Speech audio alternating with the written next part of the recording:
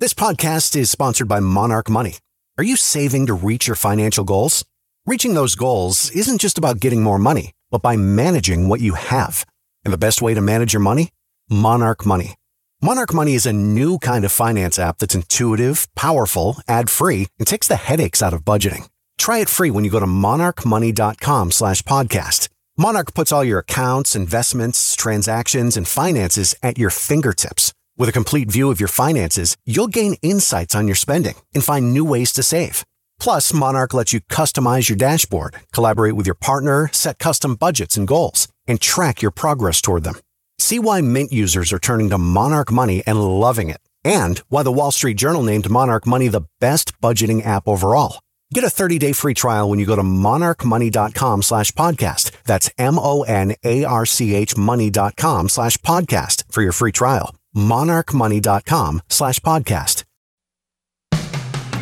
Today on Something You Should Know, the next time you get a cut, you might want to skip the antibiotic cream. I'll explain why. Then, a great technique that will resolve almost any conflict. But you have to do something first. The prerequisite to that, what has to happen first, is I have to not care about being right. Being right is overrated. Do you want to be right or do you want to be happy? Then, what your earlobes can tell you about your heart health, and a simple habit to incorporate into your morning routine that can change your attitude, mindset, and behavior in a very positive way. And it is going to be one of these things that when you first hear me explain it, you're probably going to think, why am I listening to this right now? Trust me, do not dismiss what I'm about to tell you just because the idea is simple. All this today on Something You Should Know. If you ask any manager, I bet you they can tell you some hiring horror story, because hiring is hard. That's why if you're hiring, you need Indeed.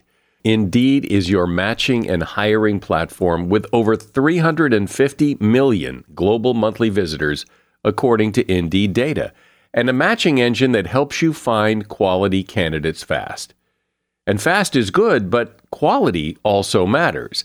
And 93% of employers agree that Indeed delivers the highest quality matches compared to other job sites, according to a recent Indeed survey. So why leave hiring up to your every so often, once in a while, try to do the best you can approach to hiring when Indeed gives you a proven system that works? And so many potential candidates, you're bound to find the right person. And listeners to this show will get a $75 sponsored job credit to get your job more visibility at Indeed.com/something. Just go to Indeed.com/something right now and support our show by saying you heard about Indeed on this podcast. Indeed.com/something. Terms and conditions apply. Need to hire? You need Indeed. Something you should know. Fascinating intel, the world's top experts, and practical advice you can use in your life. Today, Something You Should Know with Mike Carruthers. Hi, welcome to Something You Should Know. Well, it's happened again. It's happened a couple of times over the course of the last few years of this podcast, and that is, we just got a big bump in the number of listeners, specifically people listening on Spotify.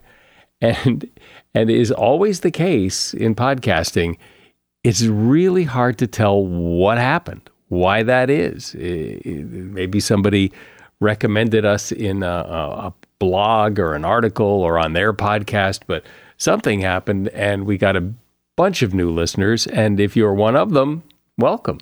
First up today, the next time you or your child get a cut or scrape, you might want to skip the antibiotic ointment or cream.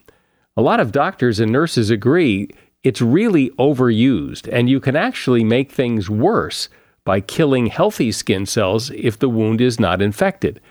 But also, just as doctors are concerned about antibiotic resistance from taking antibiotics internally, overusing antibiotic cream on your skin can create antibiotic resistance as well. Researchers have uncovered cases of antibiotic resistance due to the overprescription of topical antibiotics. And that's not good. And that is something you should know. I know you've been in a situation where you're arguing with someone, you know you're right, you know they're wrong, and the discussion doesn't go anywhere. How can it? When you're right, you're right. But boy, that's a bad way to end a discussion, where you're frustrated, they're frustrated, nothing gets accomplished. So how can you better handle those impasses? Those times when it doesn't seem like there is anywhere to go. This is important because those impasses often happen with important people in life. So a way to resolve the impasse would be good. That's what Javier Amador is here to discuss.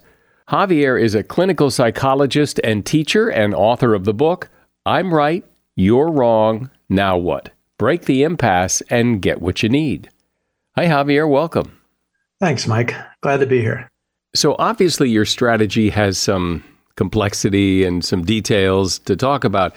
But in general, in a sweeping general way, what is the way to end an impasse? Just shut up, listen, and you win. It's that simple.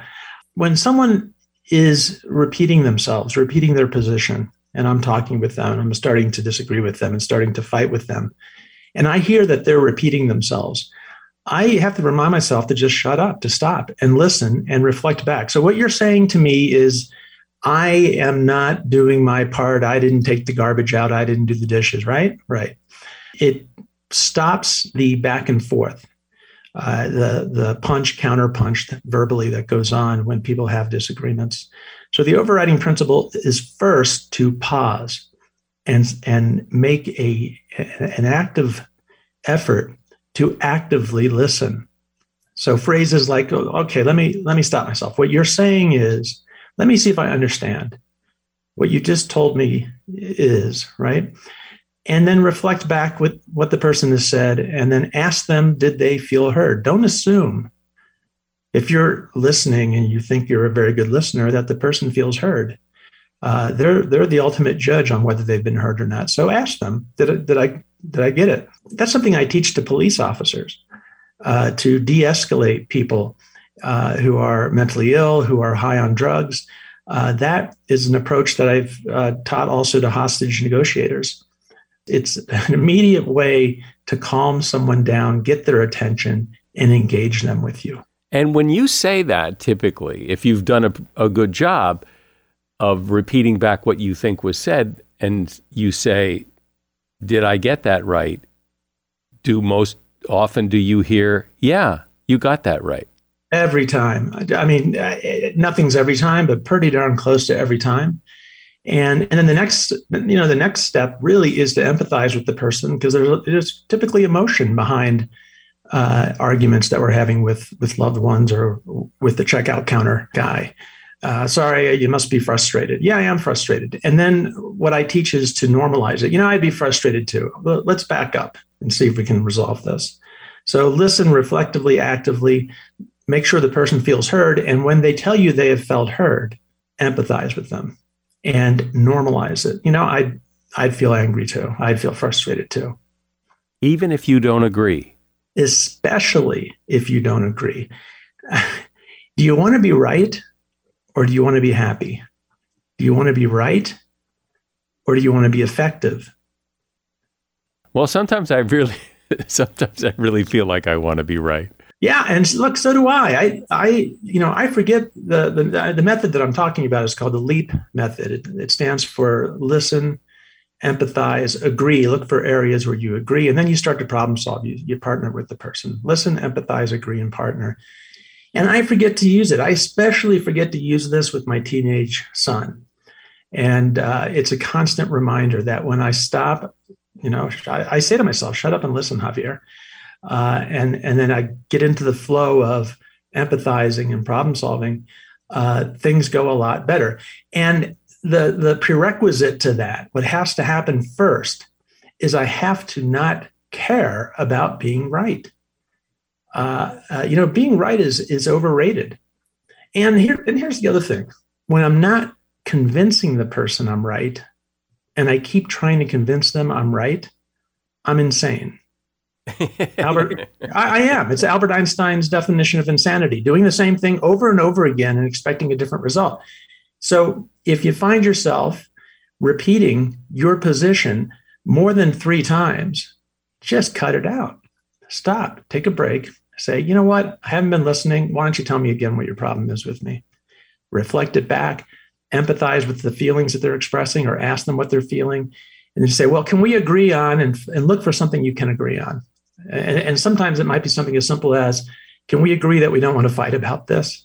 So it's about de-escalation and connection. So I listen, I empathize, we find something to agree on, and now what? Because we still want different things. So where do we then start to come into alignment here? Well, it's problem solving. It's negotiation. It's finding a middle ground, right? And now that's the best scenario, finding a middle ground. Other times, it's being willing when you're in an impasse with somebody to give up some things, right? To give up maybe entirely. Because if your eye is on the prize of, and look, Mike, it all depends on the relationship. If this is a close love relationship or a loving relationship or a family relationship, the stakes are much higher. If this is somebody at the grocery store, or I got a ticket from a New York City police officer, and I was running up to the car, and I was gone for 3 minutes. I ran into a bodega. I came back out. I knew I was illegally parked, but it wasn't a fire hydrant. I didn't think it was that bad. And she's putting the ticket under the windshield wiper, and I walk up to her, and she puts her hand up to basically tell me to don't say a word. I said, "Hey, look, no. I just want to say I'm really sorry. You're right to give me the ticket. I get it. I just ran into the bodega for a minute, and I thought it would be okay. But you guys have a really tough job. It's got to be frustrating." I immediately started to do active, reflective listening and empathizing. I sort of predicted what she was thinking and feeling. And I saw her shoulders drop, and she smiled at me and she said, "I was just about to write you a second ticket. Your registration has expired." And she said, "No." And she said, "But you know what? We're okay. Just don't park here anymore." Now, I don't know for sure, but I got something. I got about a $170 fine reduced in that moment by doing an active and anticipatory, reflective listening and empathizing with this person. So in that case, I did get what I wanted, which was, less penalties. In everyday life, it's easier for me to describe this, Mike, if we're talking about specific scenarios. In everyday life, again, with loved ones, it's actually far easier for me. I know that the relationship is the most important thing to me. And so I do tend to give up on being right and insisting that I'm right far more easily, and focus on the thing I'm hoping the person will do for me. So just to be clear, you did get the ticket. You just didn't get the second ticket. That's right. Well, the first ticket had been written, was under my windshield wiper. And when I walked up to her, she was immediately, and I don't know if, for those listeners who have gotten tickets in New York City, that these men and women have a really tough job, and they're hated. They're absolutely hated. And when she put her hand up, the hand, don't say a word, I was taking a chance. And I said, "Hey, look, I'm not upset. This is a really hard job you got. It's really frustrating." And then I explained myself, what I did and why I did it. And I said, I understand. And I reached for the ticket. And that's when she smiled and said, "Well, I was going to give you another one, but I'll give you a break." We're talking about conflict resolution, how to resolve an impasse. And my guest is Javier Amador. The name of his book is I'm Right, You're Wrong, Now What? As a listener to Something You Should Know, I can only assume that you are someone who likes to learn about new and interesting things and bring more knowledge to work for you in your everyday life. That's kind of what Something You Should Know is all about. And so I want to invite you to listen to another podcast called TED Talks Daily. Now, you know about TED Talks, right? Many of the guests on Something You Should Know have done TED Talks.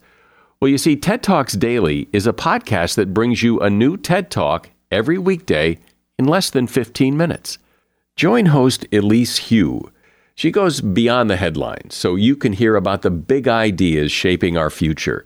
Learn about things like sustainable fashion, embracing your entrepreneurial spirit, the future of robotics, and so much more.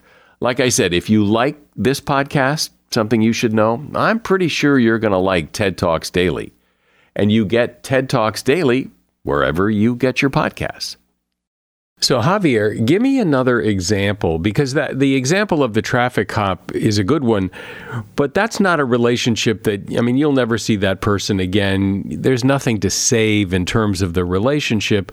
So give me an example of maybe people who are a little closer than you and that traffic cop, and then how this would work. Well, there's a couple I worked with that comes to mind, where the wife was really feeling rejected and angry at her husband because he was almost never home. He was out with his friends. And they got into a big fight about it. And his position was, I work really hard and I deserve to have time off. And it's only 4 nights a week. And she's like, it's too much. And he says, no, it's not. And she's like, well, it is too much. It's, that's not what other couples do. And she started kitchen sinking and bringing in allies. Well, that's not what so-and-so does. That's not what my sister does. That's not what their marriage is like. And he starts throwing in his allies of people that he knows that do it the way he does it. So they're getting nowhere. They're going back and forth. And I was working with the wife, and I said to her, she was telling me the story. I said, why don't you just ask him, why is this so important to you? And so she did. She said, we've been arguing about this. Why is it so important for you to go out? And he said, well, I'm just stressed with work, with the kids being home, and they had 3 kids. And it's noisy, and I just need to get away. And she reflected that back. So, what you're saying is it's really stressful when you come home from a stressful day at work to be around the kids. He's like, yeah. She said, well, I can get that. And she didn't say, yeah, me too. She simply stayed with him and his experience and said, yeah, I get that. I totally get that. If I were you, I'd want to be out too. And he calmed down and he apologized.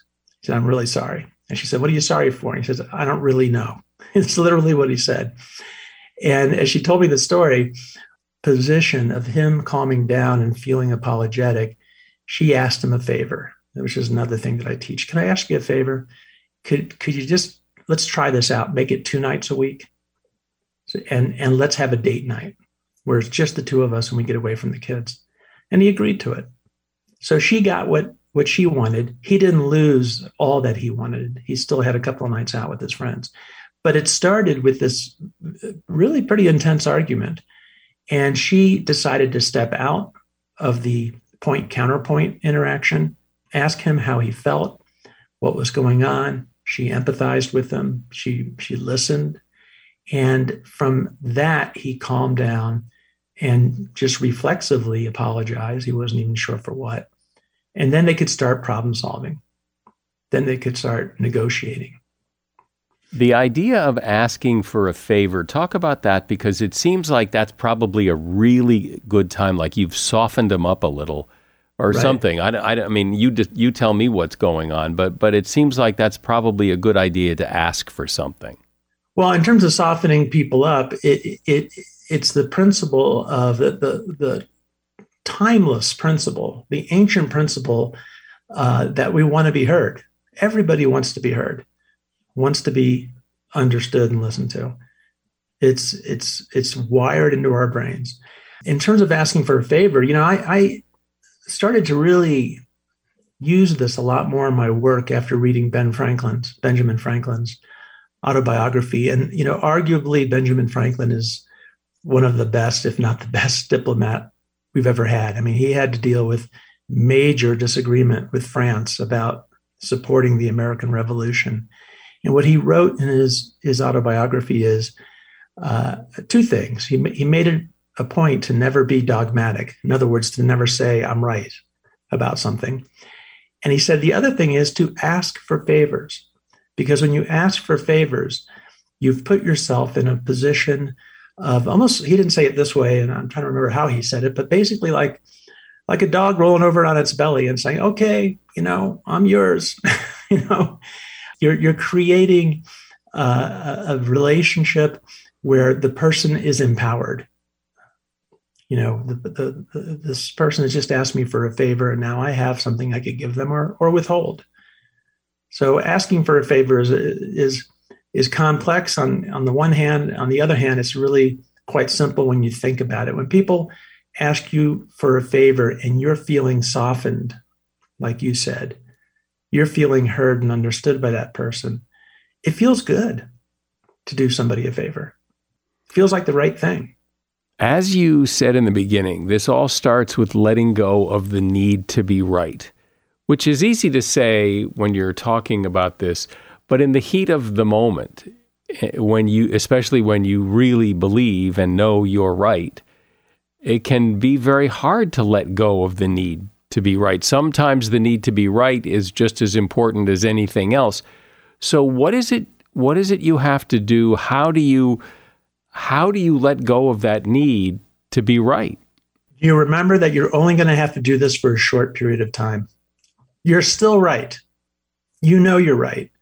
And you're going to have an opportunity to convince the person you're right only after they are not pushing back and arguing with you and butting heads with you. So you don't have to give it up entirely. It's about hitting the pause button, putting it aside, focusing on the interaction, on the relationship, on helping that person feel heard. And then you can go back to your position. The situation I'm thinking about right now, you got me thinking about is, are people who have taken the COVID vaccine, and then people who are very much against it. And I've had an opportunity. I'm vaccinated. I'm boosted, and I've had several opportunities to talk with. One of them is one of my sons, who's an anti-vaxxer, and I know I'm right. And I've tried to convince him that I'm right. I've sent him links to the CDC. I was doing the same thing over and over again, expecting a different result. I was, Einstein's definition of insanity once again. And I finally shifted gears, put aside my need to be right about this. And I still think I'm right. And said to him, his name's Robinson. Robinson, tell me what your concern is about the vaccine. And he started to tell me these things, which I'll be honest, I thought were kind of crazy and irrational. And I nevertheless said, so what you're saying is it's going to cause gene splicing. It's going to really mess with your genes. And it's also more likely going to give you the COVID. Is that right? Did I understand you? And he says, yeah, Dad. And I said, well, I can see why you don't want to take it. It must be scary. And he said, it is scary. I said, do you feel a lot of pressure from people and from me? And he said, yeah, I feel a lot of pressure from you. And I said, well, I'm sorry. That's another thing you can use. And as part of the LEAP approach is, strategic apologies. I'm really sorry. I've been pushing you. I'll stop doing it. And that was the end of that conversation. He texted me a day later and said, I'm thinking about getting the vaccine. Completely unsolicited on my part. Thinking about getting the vaccine. This just happened last week, so I don't know if he's gotten the vaccine yet. I'm not sure what my next step is. But back to your question about, being right, boy, do I feel I'm right about this. Boy, did I feel I was right about this. But, sending him CDC links and making the arguments I made were getting us nowhere, but further and deeper into an impasse. So listening to him and empathizing with him, a day later, I got a text.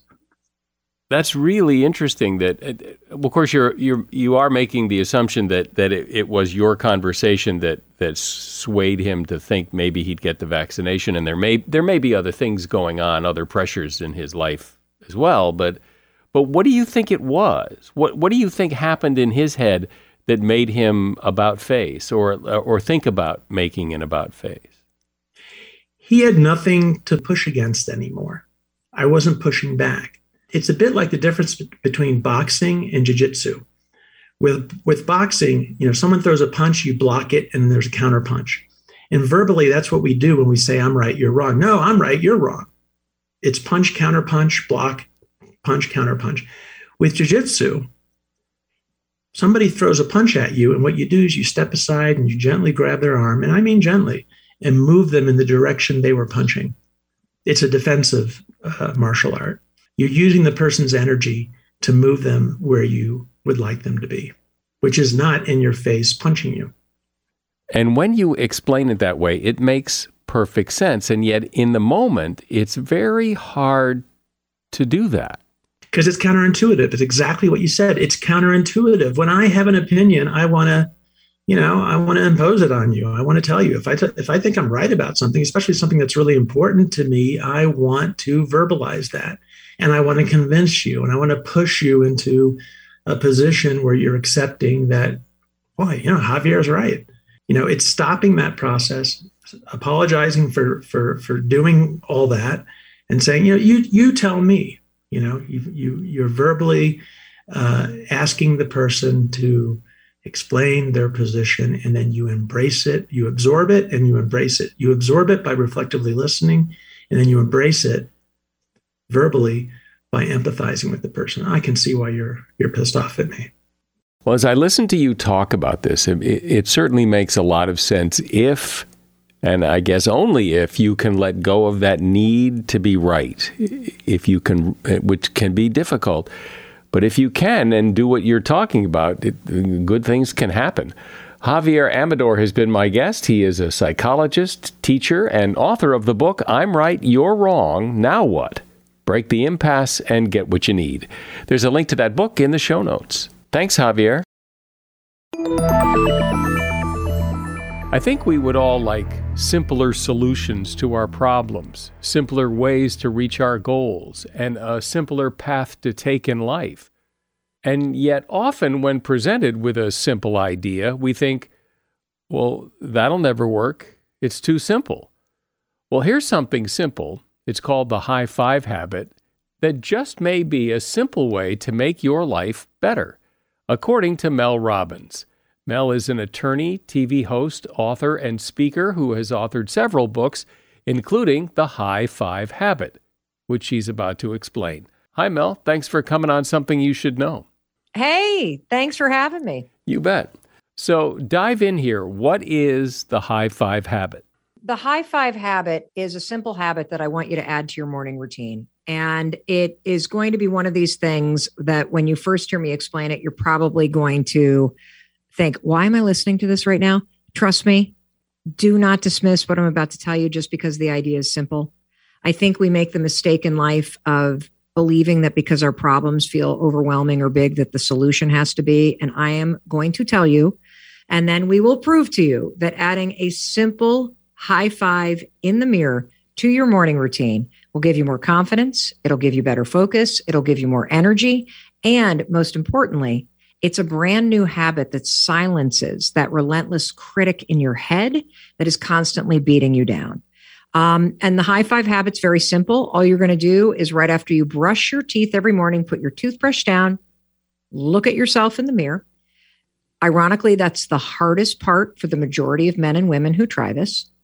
And then after you've just looked at yourself in the mirror, I want you to raise your hand and give your reflection a high five, just like you would give to a teammate or a colleague or somebody that you love. I want you to give yourself that same gesture, and something crazy will happen in your life in less than 5 days.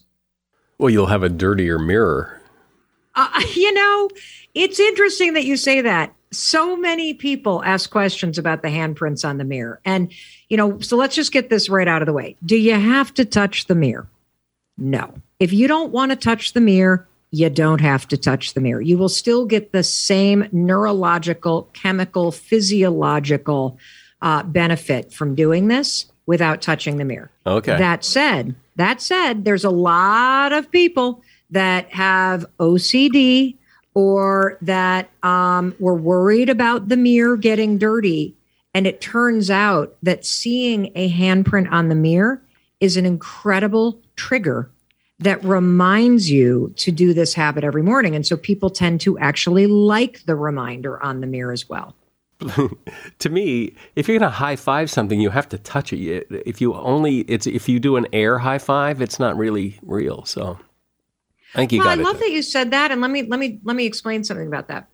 What happens in life if somebody goes to high five you and they miss, or it's like a really lame high five? You do it again. Correct. Because a high five has a particular intention behind it that is programmed into your mind already. And this is why this simple habit of high-fiving the mirror every morning packs such a powerful neurological and psychological and physiological punch. And why is that? Well, what's so special about high-fiving someone? When you go and high-five somebody, whether it's a teammate, whether it's a marathon runner, whether it's somebody at a birthday party, whether it's somebody at the gym, what are you saying with that high five? It's kind of I'm with you. It's a bond. It's we get it. Yeah, I see you. I'm here with you. You got this. Shake it off. Keep going. Good job. You have never high-fived somebody and thought, I hate you. I hope you lose. Today's going to be a terrible day. Well, let's hope not. Never. And this is why this little gesture of high-fiving yourself in the mirror and adding it to your morning routine is profound. What you're doing is you're taking a lifetime of positive neural association that you already have in your subconscious mind associated with a high five, and you are aiming it back at yourself. And when you receive a high five in life, you always feel this like transfer of energy. You feel this kind of mood lifting experience. Well, there's a neurological reason for that. The reason is because your own brain, when you receive a high five, your own brain releases dopamine. Your brain does not know the difference between your friend at the gym high-fiving you or you looking at yourself in the mirror and high-fiving yourself. And so you give yourself the exact same neurological, physiological, and psychological benefit by adding this to your morning routine. So step number one, just looking at yourself in the mirror, 50% of men and women cannot or will not look at themselves in the mirror because they are either disgusted with where they're at or they're ashamed of where they're at in life. And this habit of not looking at yourself in the mirror is a habit of self-rejection. If you want to know why you're hard on yourself, if you want to know why you can't stop the beat down in your mind, if you want to know why you're constantly looking at what you don't like about what you're doing or what you didn't do right instead of focusing on all the small little things that you do correctly, it all begins right here in the morning when you're standing at your bathroom sink with how you treat yourself in the mirror. If you can't look at yourself, that's a habit of self-rejection, and you carry and repeat that throughout the rest of your day. If you look at yourself and you pick yourself apart, which is what 91% of men and women do, we focus on what we don't like, that's also a habit of self-rejection. And you carry that into your day. One of the reasons why people struggle profoundly with people-pleasing, one of the reasons why people seek validation from their bank accounts, from the number on the scale, from other people, is because they begin their days every morning with a habit of tearing themselves down. And I'm here to tell you, based on 2 years of research and the results of hundreds of thousands of people in 91 countries, I can tell you unequivocally, backed by the world's leading scientists and neuroscientists, that simply raising your hand and high-fiving yourself in the mirror interrupts the pattern of self-rejection and self-criticism. And more importantly, it overrides it and programs in a new habit, a habit of self-acceptance, a habit of self-worth, a habit of self-validation. And this builds and builds and builds. And there's a couple key components to why something so simple and on its face so dumb actually changes your neural pathways in your mind. Number one, when you go to raise your hand, you will think this is dumb. You will think, why on earth am I trying this? Oh, come on. Like you'll have that thought for sure because you've never done this before. As your hand gets closer to the mirror, you're going to notice something really interesting. Your mind will go quiet. And the reason why your mind goes quiet is because your brain recognizes the high five. The high five itself is a trigger that causes your mind to now go into a whole set of programming. The first set of programming is it grabs the positive meaning of a high five and as you go to high five yourself, your brain now, instead of going from, I got up too late, I got too much to do, I haven't walked the dog yet, I look like crap, the normal morning thought pattern that you have, your brain now grabs the high five attitude, which is, I see you, I believe in you, we got this, come on now, pick your head up, it's going to be okay. All of that positive programming that's already in your brain gets triggered by the high five. That's number one. Number two, you get a drip of dopamine. You're immediately either going to laugh or you'll just kind of smile. You can't help it. That's the chemical in your brain getting released. And that's a really important thing because we know based on research that your mood in the morning impacts productivity and focus all day long. The third thing that happens is you're going to feel, as you pull your hand away, a little like kind of jolt of energy. You'll feel like this switch flip. And what that is that's your nervous system. Your nervous system is hardwired for kind of actions of celebration. So when you cross a finish line at the end of a race, what do you instinctively do? You put your hands up and... Exactly. What do you do when your team scores? Yeah, put your hands up. What do you do when you wave hello to somebody? Same hand is going up. Correct. When you go and raise your hand, even on a really low morning, a morning where your to-do list is impossibly long, a morning where you're feeling weary because, there's this new surge and there's this uncertainty. When you go to raise your hand up, something interesting happens. Your mood lifts because of the dopamine. You give yourself this reassurance that is implied in the high five, that no matter what's happening in the world around you, that you have your own back, you're going to be okay. And you feel this little jolt of energy from the arms raising up and the nervous system recognizing the high five as a celebratory gesture. It's not the touching that is the transfer of energy. It's actually the arm raising and moving forward that is. That's what signals your nervous system. Now, this is not Mel Robbins making this up. This has been validated by Dr. Daniel Amen, by Dr. Caroline Leaf. Dr. Caroline Leaf is the neuroscientist who discovered neuroplasticity 30 years ago. Dr. Daniel Amen is the world's leading expert on the brain.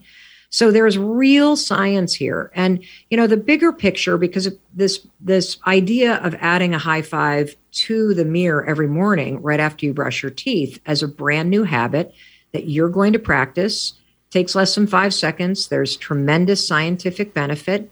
The reason why this is so important is because I'm on a mission to teach people that if you can break the habit of beating yourself up, if you can break the habit of relentlessly focusing on what's going wrong, and if you can replace it with habits of optimism, of kindness towards self, of encouragement, your whole life changes. What I wonder is if people do this, they probably are doing it because they're feeling a bit down and out and feel like they need a boost. But if and when they get that boost by doing this for a while, I wonder if people tend to slack off because, things are going better now. I'm feeling better, so I don't need to do that anymore. It's a great question, and I wouldn't be surprised if that's true because we see that with just about every single kind of habit that, people create. You start doing something that works, and then you stop doing it.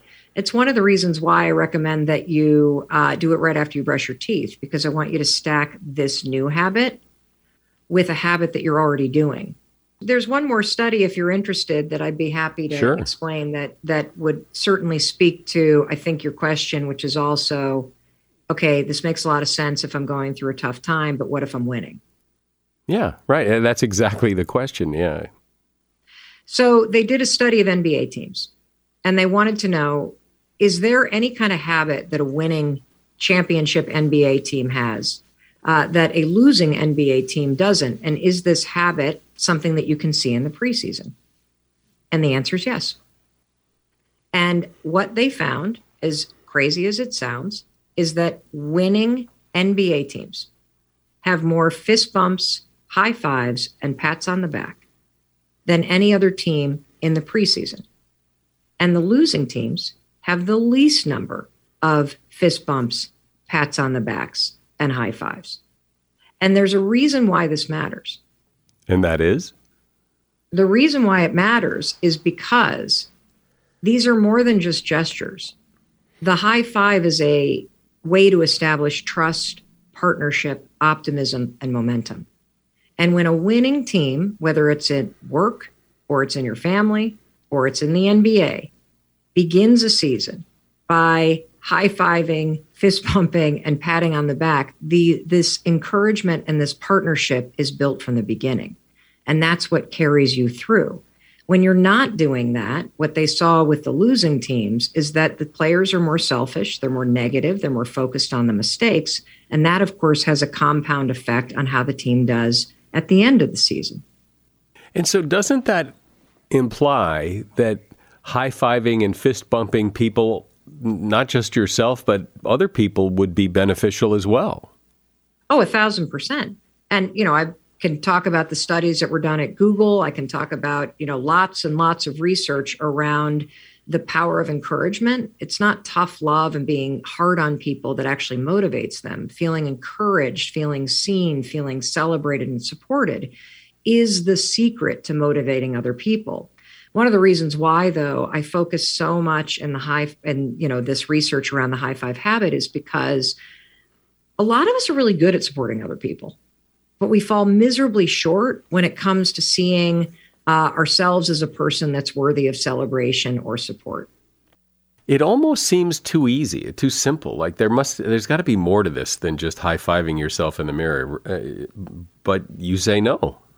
I said at the very beginning, please don't dismiss what I'm about to tell you just because the idea is simple.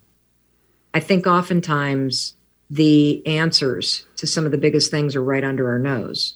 And it's our cynicism and our belief that it's got to be hard in order to be profound, or it's got to be complicated in order for it to work.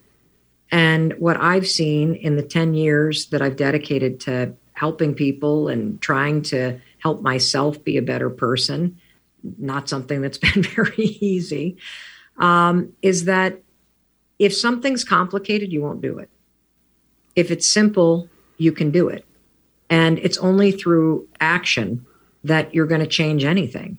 And so I say the simpler it is, the more effective it's going to be, because it's probably going to be easier for you to remember and easier for you to stick into what is probably already a very big life, very overwhelming day.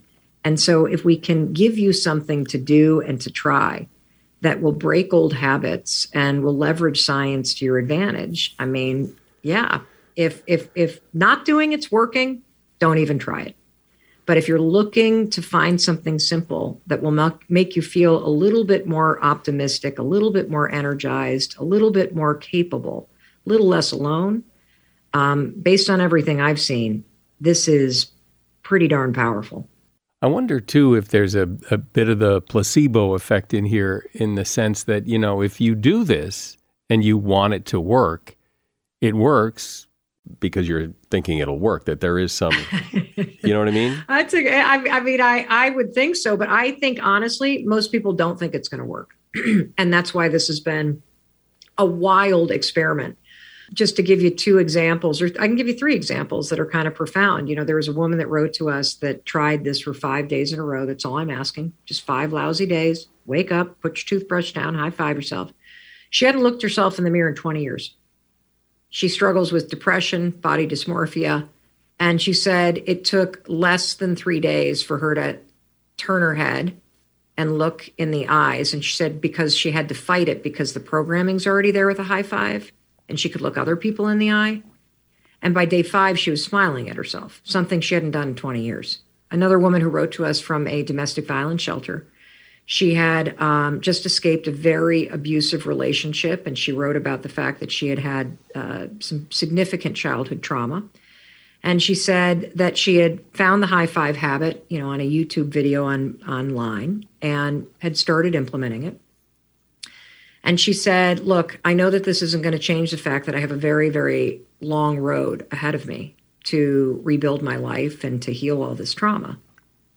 But what this is showing me is that even though I've lost everything, I still have myself. And the third example I'll give you is of a guy that wrote to us. He had a huge sales presentation, and he went into work. He'd been working on the sales presentation and gave the presentation. He wasn't even in a hybrid environment. He was actually in front of people, and nobody said anything. I mean, I don't know if you've ever been in that situation, but holy cow, when you present and it's crickets, that is the worst. Mm-hmm. And he said he left and he would have normally gone back to his office and just assumed he was about to get fired. And instead, he walked into the men's bathroom, looked himself in the eye, and gave himself a high five. And he said that one high five shifted his entire afternoon because he gave himself the validation that he needed. And, you know, he hadn't done a bad job, it turned out. People were just processing because he had offered up so many opportunities. That's the feedback that he got back the next day. But so these are small examples of how this simple new habit utilized anywhere at any point in your day can be just the sort of mindset redirect and attitude redirect that you need in order to stay focused on what you want to achieve and also how you want to feel in your life. And just since now maybe people think, hey, you know, I'm willing to try this, just run through the steps again. What do you do? Sure. So tomorrow morning, walk into the bathroom, do what you normally do. And as soon as you're done brushing your teeth, put the toothbrush down and then look at yourself in the mirror. That's it. You're just going to look at yourself in the mirror. And you may notice this is honestly the hardest part for most people. And it's really kind of sad why this is the hardest part. And this is, again, based on all the research that we've done with folks around the world, hearing about their experiences. Most people drag their entire past into the bathroom every morning. And standing in between you and your reflection is all the things that you regret, where you are in life versus where you thought you would be, what you look like. And there's a lot of judgment there. And a lot of people won't even look at themselves because of that judgment. And so don't be surprised if just standing there tomorrow morning and taking a look at yourself is harder than you think.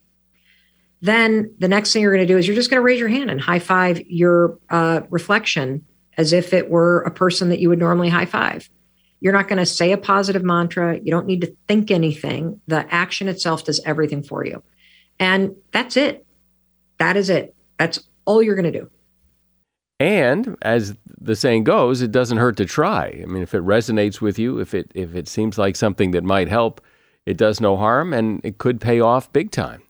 Mel Robbins has been my guest. She is an attorney, a speaker, and author of several books, her latest being The High Five Habit. And there's a link to that book and to her website in the show notes. Thanks, Mel. Thanks for explaining all this. Thanks, Mike. Really appreciate it. It's been a pleasure. The next time you're near a mirror, take a look at your earlobes, if you can, and see if you have horizontal creases in them. Because people who do could be at a higher risk of heart disease. It's one of the things that doctors often check when assessing your cardiovascular health. In the largest study to date on this, about 11,000 Danish participants were followed for up to 35 years. All the participants were free of known coronary artery disease at the beginning of the study.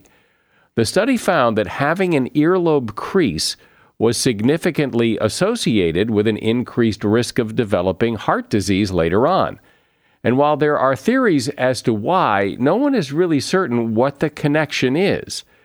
If you do have horizontal creases in one or both of your earlobes, don't panic. It's just an indicator, and it gives your doctor more incentive to monitor other risk factors more closely. And that is something you should know.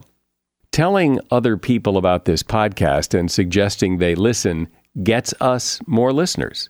And we know it works. In fact, we recently had a big bump up in the number of listeners who listen on Spotify because somebody must have told somebody. So please help support this podcast and tell a friend to give it a listen. I'm Mike Carruthers. Thanks for listening today to Something You Should Know. The Bigger Pockets portfolio of podcasts are worthy of your investment. We're having a real conversation as real estate investors. New episodes available every day. It's important to buy where it makes money and not necessarily where you want to travel to. Bigger Pockets, On the Market, Rookie Real Estate, or Money Podcast. The purpose of flipping is to create more cash so then you can reinvest into other types of properties. The Bigger Pockets Podcast on YouTube or wherever you listen.